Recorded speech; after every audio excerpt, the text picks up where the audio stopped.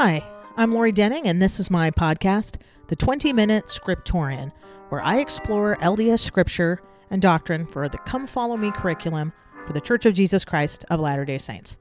Like most of you, I'm a typical Latter-day Saint, and I've held a variety of callings. From gospel doctrine teacher to institute, I've always loved learning and sharing the scriptures of Christ.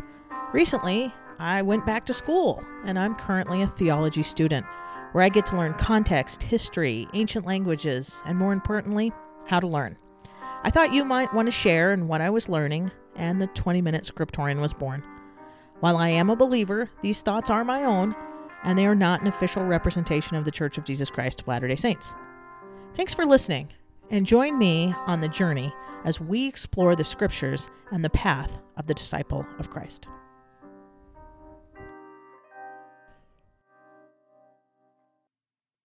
Welcome back, Scriptorians, and Happy New Year. We are just heading into 2020 as we continue on to Come Follow Me, and we're continuing on to the title page of the Book of Mormon, in which we're going to answer the question, what is the Book of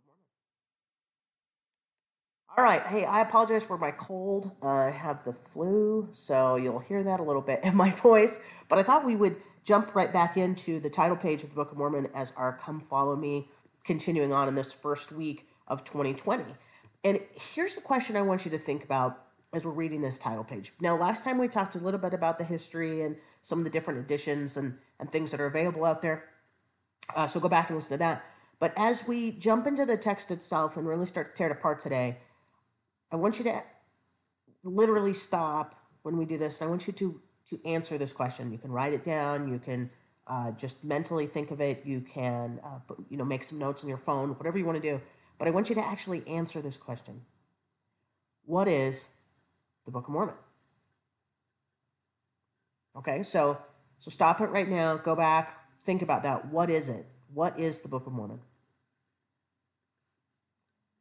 And the reason I wanted to ask that is because the title page is going to answer that question. And I have a feeling that as we approach it, we may come up with a little bit different ideas. It might be some things that it has meant to us. We might be talking about some of the things we've learned.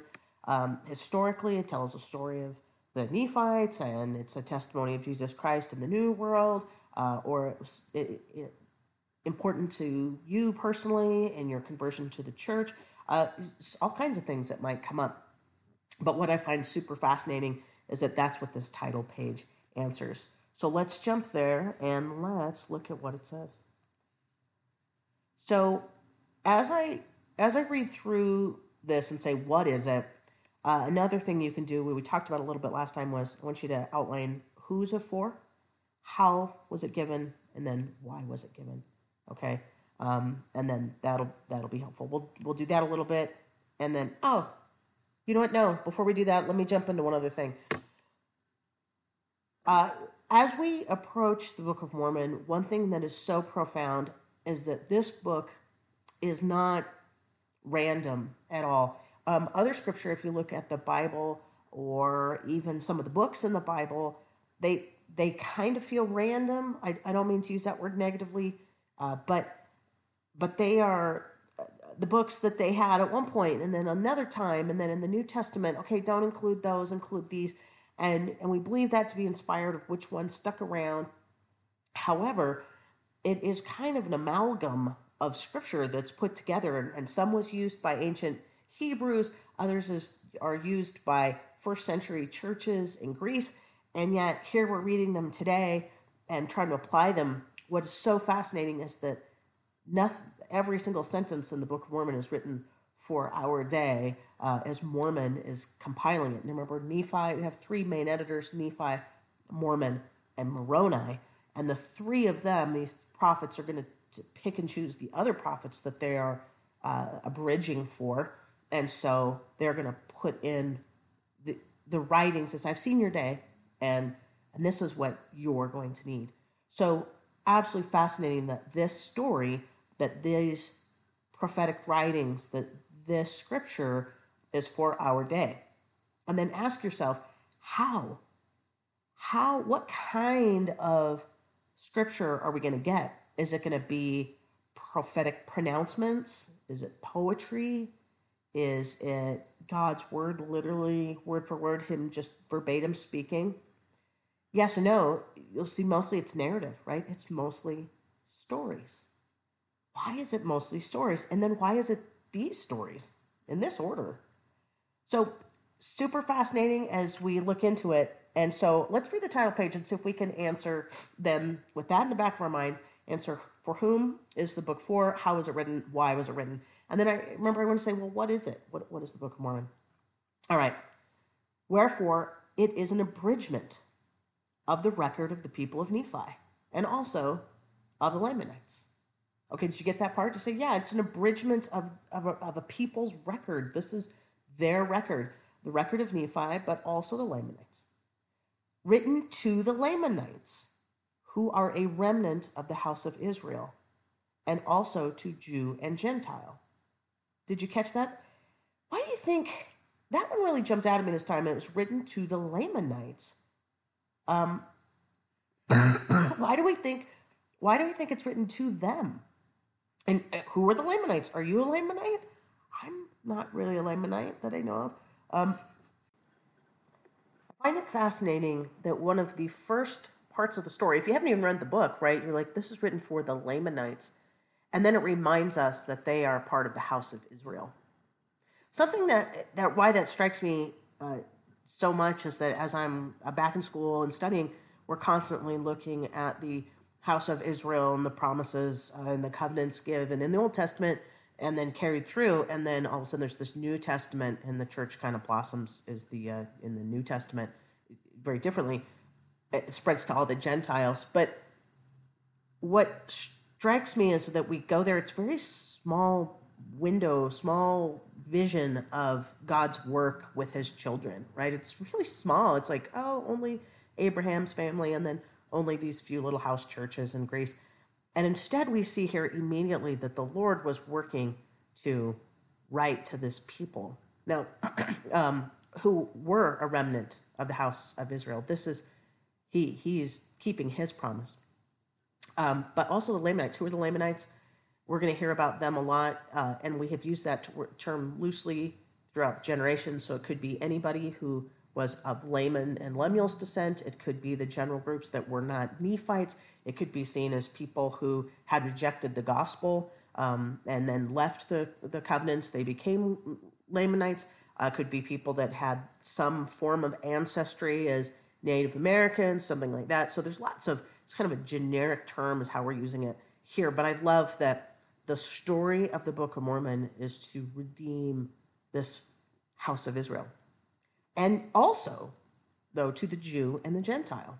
So this book is for the remnant of the house of Israel and the Jew and the Gentile. Okay, so there were two who's. Did you catch it? Those, well, three. The Lamanites and the Jew and the Gentile. Okay, keep going. Written by way of commandment and also by the spirit of prophecy and revelation. Written and sealed up and hid up unto the Lord, that they might not be destroyed, to come forth by the gift and power of God, unto the interpretation thereof, sealed by the hand of Moroni, and hid up unto the Lord, to come forth in the due time by way of the Gentile, the interpretation thereof by the gift of God. Boy, there was so much packed in there. It's almost like bullet points, right? It's not very paragraph written, but it was written by commandments, right? So whose commandment? Moroni, Mormon, Nephi? Yeah, right? All of those different prophets written by commandment, but also Joseph Smith. I think what underlying here, though, is the spirit of prophecy, the spirit of revelation, and it was given by the gift and power of God. Like, that's how, right? It's given by the gift of God.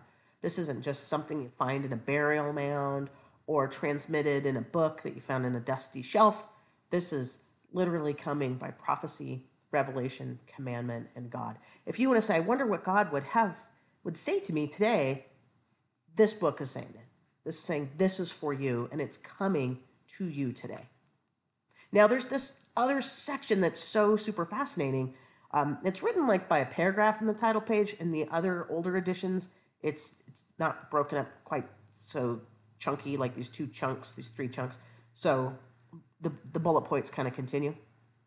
An abridgment taken from the book of Ether also, which is the record of the people of Jared, who were scattered at the time the Lord confounded the language of the people when they were building a tower to get to heaven, which is to show unto the house of Israel, which, by the way, the house of Israel doesn't even exist yet at the time of Ether, so just think about that, to show the house of Israel what great things the Lord hath done for their fathers, and that they may know the covenants of the Lord, and that they are not cast off forever.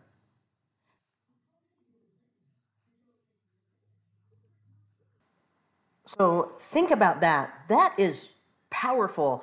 The purpose of this book is to go out for the Lamanite, that vast family of people that we are going to hear about that look lost otherwise, as well as the Jew and the Gentile, that Jesus is the Christ. There's no vagueness about what this is. Did you write any of that when you said, what's in the Book of Mormon? What is it? I think I would have missed some of these, but I love some of that overarching the Lord's mercy and his willingness to continually bring us back to him. And you're going to see that over and over in these stories and these narratives that are chosen. This is all written to redeem his people. Now, a quick story. As I am studying in school, one thing that comes up is every once in a while you'll talk about scripture, and they talk about it being infallible and perfect. Speaking of the Bible, it's their one authority, right? And I love them, and I love the Bible, but just think about it. Is there another scripture that just says, this is what scripture's for? And the Lord doesn't go out and say, hey, everybody, go write this down, right? You see that a lot in the Book of Mormon. You just don't see it in the Bible very much. And so to see this encapsulation of this is what this is for, it is written up and saved for the Lamanite, for the Jew and the Gentile, to show that Jesus is the Christ. That's what the Book of Mormon is. Fantastic. Let's go back to the who, what, why. Did you get a few more on the whys? We kind of read through those a little bit. Let's see. I think you see that all at the end. To show the house of Israel the great things they've done, they would know the covenants of the Lord, that they aren't cast off, and to convince them that Jesus is the Christ, the eternal Father.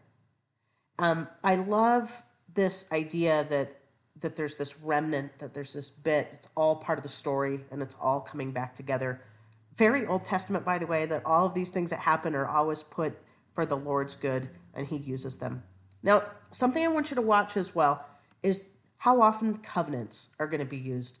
Now, we call it the new and everlasting covenant, which is kind of an all-encompassing term for all covenants and ordinances. They could be a new and everlasting covenant of baptism, a new and everlasting covenant of marriage, a covenant of this, a covenant of that. But the new and everlasting covenant, new, because it's refreshed in this dispensation, and everlasting, because it's part of the plan all along. That's what we're going to see this Book of Mormon be about, is the new and everlasting covenant of the gospel of Jesus Christ. All right, scriptorians, that's it for this week. Good luck in studying the Book of Mormon. I think we're going to have a great time together, and I can't wait to jump into it. Keep reading.